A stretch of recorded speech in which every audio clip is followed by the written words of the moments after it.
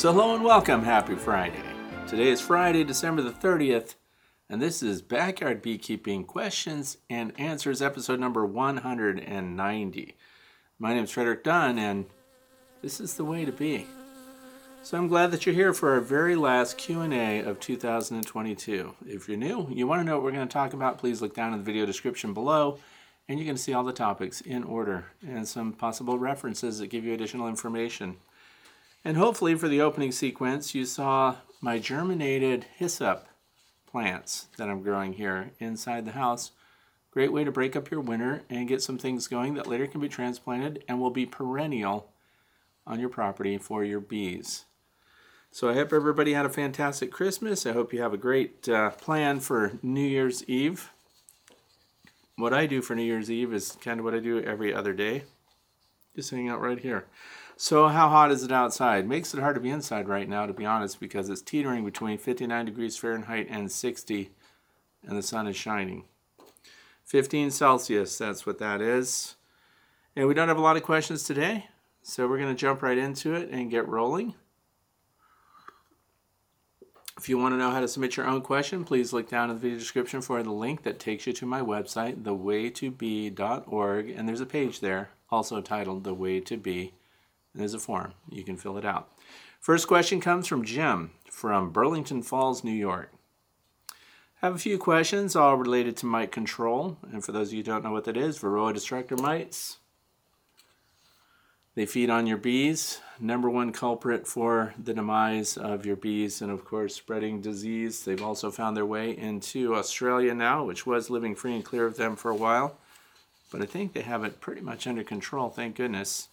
But we have to control them here. So, very first mite question is, do you have a good reference discussing the correlation between mite counts by screened bottom boards versus the sugar roll method? Everyone says the bottom board count isn't very good as a diagnostic, but there are many who rely upon it due to its ease. So we'll hit that one first. What it's talking about is the Varroa destructor mites. These are the females that leave the cells, and they're the ones, the foundress mites, that produce all the troubles in the hive when it comes to parasitic infection of your bees. What happens is if the mite dies of natural causes, old age, let's say, mite can live 4 months, whatever. And if she dies and she falls through that number 8 screen or whatever you have, it goes right onto a bottom insert sheet or a tray or something like that. That's valuable for beekeepers. Now what that's good for is letting you know, number one, do I even have mites in that hive? Yep, when you pull that tray out, you can see how many mites and other detritus there is down there, and it'll show you a lot of what's going on in your hive. So I think it's great to have a screen bottom board that's completely enclosed. I'm not a fan personally of open screen bottom boards. So anyway, when you find the mites on the bottom board, that lets you know that you have mites, but over what period of time did they show up there? And so I always tell people, especially before you do a oxalic acid or any other mite control measure, clean the bottom board or clean the tray, whatever it happens to be. If you have a standard solid bottom board on your beehive, which is the basic Langstroth configuration, you can't do any of this. So this is related to people that have screen bottom boards with an insert or enclosed bottom boards like a lot of the flow hives have with trays in them, and this lets you collect things from the bottom of your hive. So if you have this ability, then you'll know that you have mites on the bottom. But it's really important because what happens is, and the way I use it, when you have an oxalic acid vaporization treatment that you apply, within the next 48 hours, you see a huge mite drop. And when you see the mite drop, it gives you a chance to count them. Some of the bottom boards have adhesive already assigned to them, already applied to them. And then, of course, there's a grid on the bottom. Usually it's a 1-inch grid, and it helps you do a count of your Varroa mites. Now, is there a correlation between that and doing a sugar shake or a alcohol wash or a Dawn Ultra Free and Clear wash? They're really very different, but they do show levels. For example, Pre-treatment, you had weeks or several days of mite drops down there, and that's what inspired you to give a treatment maybe in the first place if you're not taking the hive apart. Pull out the boards, clean it off really well, put them all back. Then, of course, do your oxalic acid vaporization treatment or whatever your preferred treatment method is. And then you should see an initial heavy drop. And then you run the duration of whatever that miticide is. So for the oxalic acid vaporization, you might be doing another treatment in 5 days. So you try to get a feel for how many mites are on that bottom board, and then when you do the next treatment, if you see the same number in the mite drop, then you're killing mites, but the mite numbers inside the hive are not reducing. So this isn't really about counting individual mites, but kind of seeing whether or not you're still killing a lot of them. And then when you do the third or the fourth treatment, that's when you find 5 or 10 instead of 50 or 60. So then you know that whatever you were doing to treat for mites was working. So it's really good for that. I don't think there is a direct correlation between a mite count, which is taking the physical bees from the hive, from the brood, and they're nurse bees that are highly targeted by the varroa destructor mites when they're outside of their cells, and doing an actual concentrated count on those bees. That's much more effective. But if you're hitting the minimum threshold anyway, and you know that you have to treat, you really don't need to do a higher or more accurate count, in my opinion. So now I move on to the second part of this question. If you need to use OAV during a honey flow, what is the best way to isolate the supers? Place a cookie sheet just above the queen excluder for 15 minutes, or should I remove the honey supers for longer? How to protect the supers while they're off. Okay, so for those of you who don't know, your honey supers are above your brood boxes, and they should have nothing but honey in them. And in the past, before oxalic acid vaporization was approved with honey supers on, you had to take them off. The good news is that now we're approved to do oxalic acid vaporization treatments with honey supers on. So check with your own state. Some of the states can be tighter in their restrictions. Maybe California is. I don't believe, now this is from New York, I think that New York State allows oxalic acid vaporization treatment with your honey supers on, so I don't think this applies. If you were to do it, and you really personally, for some reason, wanted to remove your honey supers so that the oxalic acid doesn't settle on them, the FDA has proven that that's clear, that it's not enough to be an issue for human consumption, and of course it's not an issue for going back to bee feeding. But could you isolate it? You could, if that was just a personal thing. And then the point is, once it's done vaporizing, once it settles on all the surfaces, so within a couple of hours, you could put them back. And the cookie sheet method is actually something I used to do before we got approval for oxalic acid vaporization. So that was pry up one end of the super, tilt it forward, slide the cookie sheet under, settle it back down. Then, of course, you've got bees up there. The target would be the bees that are in the brood area. So you do get some bees that kind of escape treatment that way. I personally would leave it on. So regarding the accuracy, if you're doing sugar shakes or washes and things like that, those are technically more accurate because you have a controlled sample size, 300 bees on average. So if you were then, of course, relying just on the bottom boards, you're looking at the whole hive's exposure. So some colonies are huge, the numbers are way up, therefore you would have more mites, and it wouldn't be very accurate regarding mite load per bee. So I hope that makes sense. And in answer to the third part, necessary to vacate the bees in the honey supers, or is the OAV aimed at nurse bees around the brood? It is aimed at nurse bees around the brood. And the next question comes from Robert from Marshall, Missouri. I've been scraping dead bees from my hive, and I always heard not to knock on the side of your hives. It causes them to become more active. Wouldn't the noise of scraping cause the same reaction? Okay, this is something, people in wintertime, beekeepers want to know, are my bees alive? Is everything okay in the hive? And some people like to rap on the side of it. And of course, bees respond to vibrations, and there's a little roar that comes up.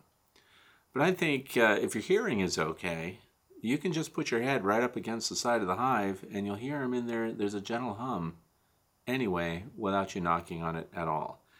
Is it going to cause a huge problem if you knock on it, hear the little roar, and then they settle back down? Probably not. But of course, now the comparison is that the same as scraping out your entrance? So this is a hive tool that we use for just scraping out dead bees. And this plastic end here, scraping ice and snow off the landing board, for example. But is it the same if you just stick this in there and drag out dead bees? Does that send a vibration through the hive that's going to wake up your bees and bother them? I think this is much less invasive because it really doesn't make much of a vibration. But while I'm talking about that, I have the Apame hives this year too, and I use 1/4-inch dowel rods because they have little holes, and I've been poking those. And they are covered in dead bees. So if you're not out there, some of the hives, like 1 in 10, has a blocked entrance. Daylight today, when the bees are all flying, it's very obvious. And if you don't get out there and clear those little entrances, and if they were actually waiting to get the entrance clear so they could fly, as soon as you clear the entrance, you're going to notice them flying out. And that's going to let you know that you benefited that hive by clearing that entrance. But listen carefully first at the side of the hive and see if you don't already hear the noise of the bees. But your best non-invasive method for looking at your hive to see if they're alive or not is if they're clearing a little path in the snow already. You've got snow over the landing board when you go out there to clear the entrances or whatever you're doing. If there's already a little melted path in there, then you know they're venting and moving air, that you have live bees. So knocking and listening might not be necessary. If you can afford it, get a thermal camera like a FLIR, and you can look at that. And those are good for a lot of things, not just for your beehives. So if you had a FLIR thermal camera, you can see how well your house is insulated, for example, as well as looking at your beehives. Works really well on non-insulated hives and lets you know where your cluster is located. So those are really handy. Those that knock on the side of hives, if that's the only way you can hear them, and it's really critical for you to know if your bees are alive or not, because that's the other thing, is that knowledge for the sake of knowledge. Because if they're dead, what are you going to do? This time of year? Nothing. So it's really not that critical to know if my bees are alive or dead right now. It's a feel-good thing to knock and listen. All right, you're good. Everybody's settled in there and they're still alive and stuff like that. So it's basic information. In spring, we want to know because that's when you're going to do overhauls, clean-outs, and you're going to get rid of dead colonies, and you're going to start making room for splits and things like that. But in the wintertime, there's nothing you're going to do with a dead colony. So opening them up to check to see if they're alive is something I would never do. I would open the top and look at my fondant to see if the pack still has enough fondant resources in it. And considering the weather that we have right now, it's a great opportunity to do that. But there you have a purpose for getting in there. So I would suggest that during winter, you have no purpose in knocking on the hive and determining whether or not they're alive or dead when there's nothing that you would do as a follow-on activity if they were determined to be dead. So all it does is help you plan for spring. Question number 3, Nancy from Harleysville, PA. My question, do bees police foragers for bringing in poor quality pollen or nectar? I heard you mention something about the bees' communication practice of beeping or interrupting a waggle dance. Why do they do that? And this is really good. I think this might even be discussed in Dr. Thomas Seeley's Biology of the Honeybee. The thing is, the scouts and foragers aren't always very good at picking resources. Because we've all heard the story about, or observed, honeybees foraging around and packing things onto their hind legs like it's pollen, but it really has no nutritional value to the bees at all. For example, the chalk lines on soccer fields and football fields sometimes get visited by honeybees thinking that that's some kind of pollen resource, and they pack it onto their hind legs, their corbicula, and they fly back. Some will get into your dustbin in your carpenter shop where the fine dust is, and they'll be packing that stuff on their legs too. What is going on with these bees? Some people have reported that they get into their chicken coop feeders and where the corn is all ground really fine, or some people feed mash to their chickens so it's already dusty. And then the bees will be collecting that, and then people will look at that and think, wow, they really want ground up corn, but they don't. They need the protein, which is the pollen, which has to come from flowering plants. That's for the brood. If they bring in something else, then the storekeeper bees are the ones that meet them on the waggle dance floor. For example, it's an area that they waggle dance on frequently, and that's where other foraging bees get their information about what's good to get, what's good to eat, what's acceptable to the colony, and what the colony needs is really determined by those nurse bees and the storekeeper bees. And it's the storekeeper bees that zip up there and will pay attention to what they're doing, do a little taste test there, some trophallaxis goes on, and if they don't like what that forager brought in, they stop the waggle dance by beeping them. It doesn't always happen, but it's something that can happen. And when they do that, they're letting that forager know that what you're bringing, we don't want, we don't need. And then you can end up with a forager that's got a bunch of nectar, for example, that it can't unload. And then that bee ends up doing the tremble dance and trying to get other bees to unload it. So it trembles all over the hive trying to get its nectar off. And if none of the bees take it, they go off and park themselves in a corner and they're done foraging for the day. So that's all dictated by the nurse bees and the storage bees and what they need. Brood comes first, carbohydrates last. So that's what that is, beeping. Number 4, this comes from Illuminati 2. That's the YouTube channel name. I live in Northeast Ohio, and my colonies took a major hit during the extreme cold we had last week. Lots of dead bees, and my hive tops are majorly insulated. Also, during the cold storm, I covered the whole hives with moving blankets. Now, they are small colonies, and we still have some winter left to go. My question is, on the sporadic warm days we get, if I give the 1-to-1 sugar water to induce egg laying, is that a good or a bad idea since it's basically January 1st? Okay, so there's two things there. One is the 1-to-1 sugar syrup. That does not induce egg laying or brood production for the bees. It's a pure sugar. It's a carbohydrate for your bees to get them going and give them the energy they need to warm and do the activities that they need to do inside the hive. It can benefit them when it comes to wax production and things like that, but it won't kick off brood. So part of that is you can feed them sugar syrup if you want to this time of year, in my opinion, away from the hive. So if you've got, like we have right now at 60 degrees, I know the bees are out there scouting for resources. So if I really wanted to put something out, I would put it out at the feeding station or your robbing station, whatever you've set up for your bees to find resources, and let foragers find that and bring it back in. I wouldn't put any sugar syrup on the hive this time of year.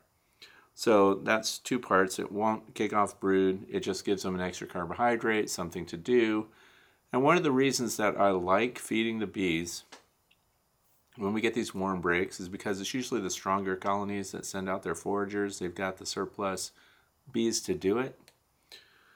If they can find something to bring back to the hive that takes pressure off of them hunting out other weaker colonies of bees this time of year.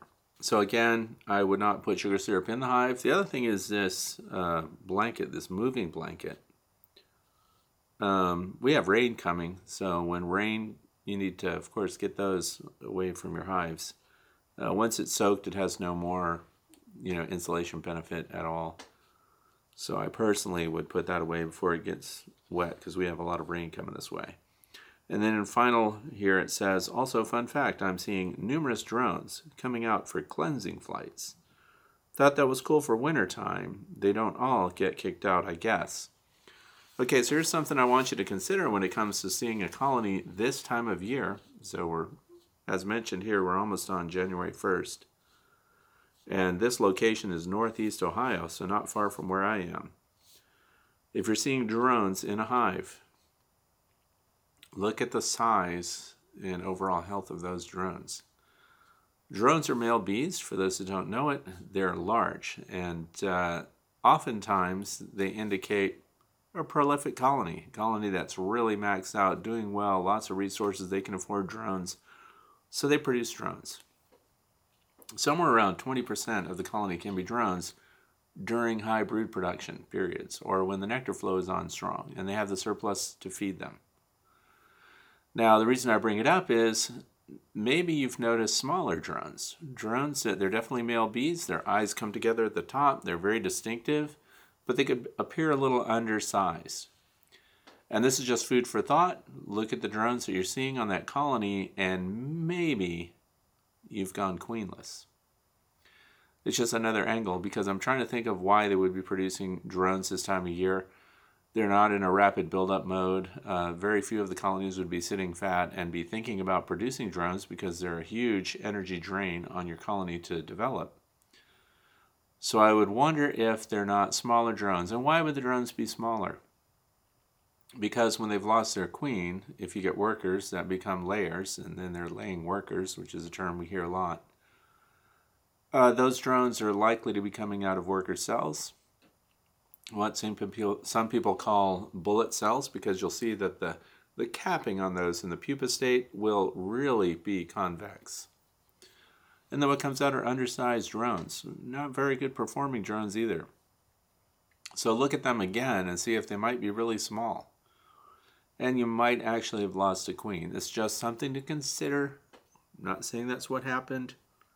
But if I saw drones coming out of a colony this time of year, I would definitely be paying attention to how healthy they look, how big they are. So question number 5 comes from Christy from Troy, Missouri.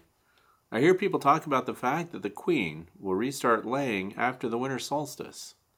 Does that really have anything to do with her winter laying routine?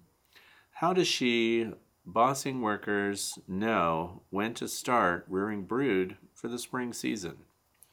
Okay, so this is not a simple, straight answer. It should be. Because we want to plan and we want to know what our bees are doing when they're building brood and everything else. And those that have temperature sensors in their hives and things like that, we can tell when the brood is building because the temperature rises. And so we'll start to see temps in the low 90s on the outside of the mantle. And the mantle is the cluster of bees around where the brood is being developed. So I don't think it has to do with solstice. I think it has to do with even the line of bees that you're keeping. For example, if you had Italian bees. The Italian bees brood up heavy, and they almost don't go broodless all through the wintertime. I've had them in the past, and they ate me out of house and home when it came time for winter. They were the ones that we needed 70 pounds of honey on, to get them through a winter. Where the bees I have now are kind of hybrids, so they're pretty well adapted to the area where I live. So they have an inherent rhythm that matches what's going on outside. And there are a lot of triggers, so it's not just solstice. It's not just the length of day and night and temperatures even sometimes. What it is the stimulus that comes from resources that they're bringing into the hive. So it's what's available outside. And we have nurse bees, and we have the winter fat-bodied nurse bees, fat-bodied winter worker bees. And they carry a lot of resources in their body, so they're also responsible for stimulating and, of course, producing brood in a time when stuff isn't coming through the entrance of the hive yet. So, for example, if we took another line of bees, bee stock like carniolans, they take a long winter break. So, in other words, those queens respond to what's coming through the entrance of your hive. So, when pollen starts to slack off, that's probably the biggest key. Because it's rare to have pollen without nectar. It's common that they'll have nectar without pollen.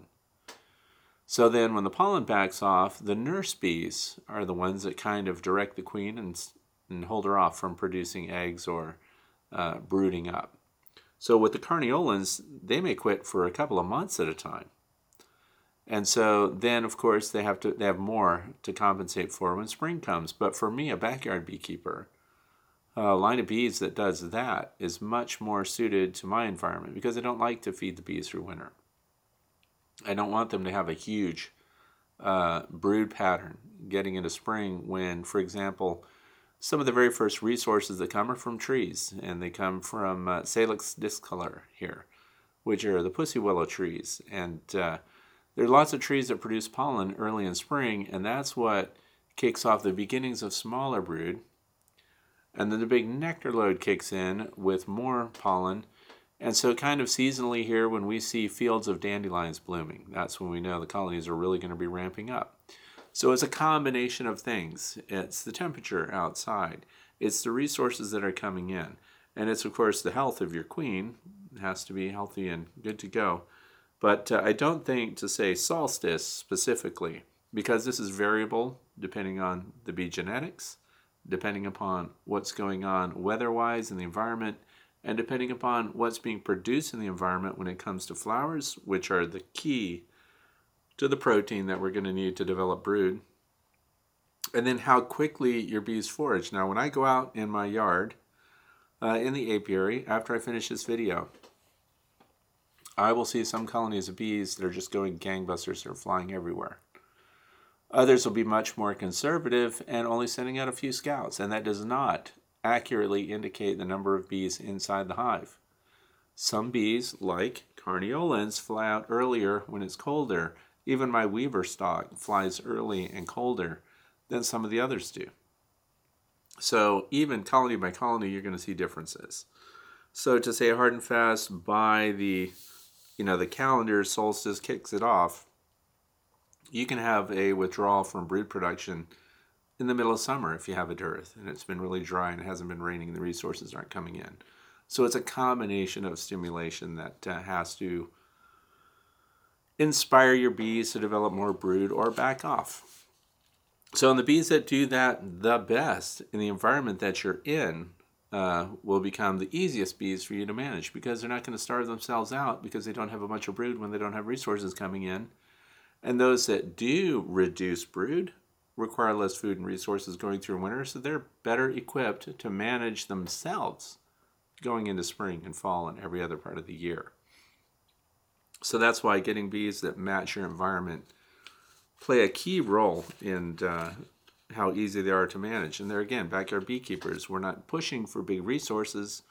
So these bigger broods, the Italians, with the bigger brood, even though they cost more to get them through winter as far as sucrose goes, when it comes to spring, they would also be able to be used in a commercial application better than, say, the carniolans would. But carniolans would be fantastic for low-maintenance bees where you live. So I hope that helps. Question number 6. Last question of the day. I've had to do lots of cutouts now because I have a little bit of a cough, so super annoying. Bryce writes, 19 degrees Fahrenheit this morning in central New Hampshire, 11 degrees Fahrenheit above average. Last year it was 27 Fahrenheit. I live in the forest and I have been searching out the black locust and basswood that grows here, and thinning the other trees around them as to encourage them. I know it takes a few years for basswood to flower.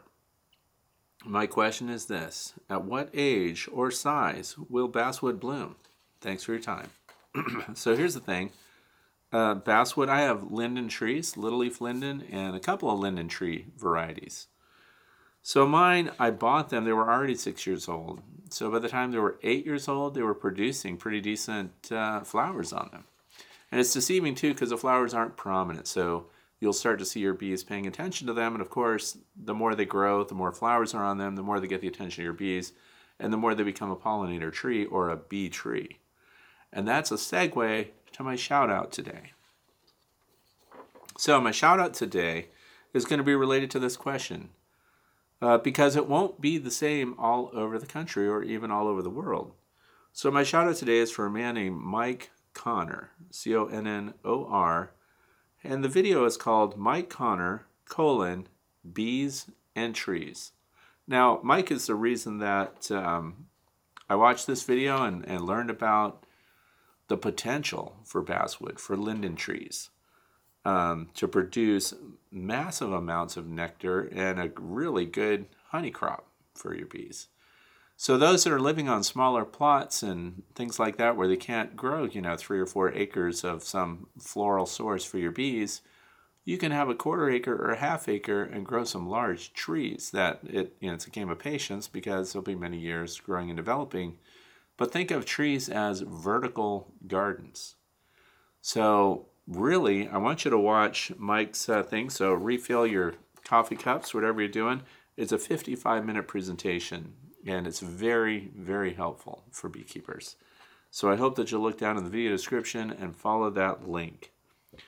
So that's pretty much it for today, and I'm sorry if I'm cutting it short. I'm trying to keep from having a cough right now. And the rest of you, I will see you. That's the way to be, and I'll see you in 2023. So those of you who are going to Hive Life, we're going to see you there. And I'm going to hide myself away and stay healthy until that happens. So thanks for watching and spending your time with me here today. Please look down in the video description for the links for more information. And I hope that you're going into the new year in really good shape for beekeeping. Thanks for watching as always.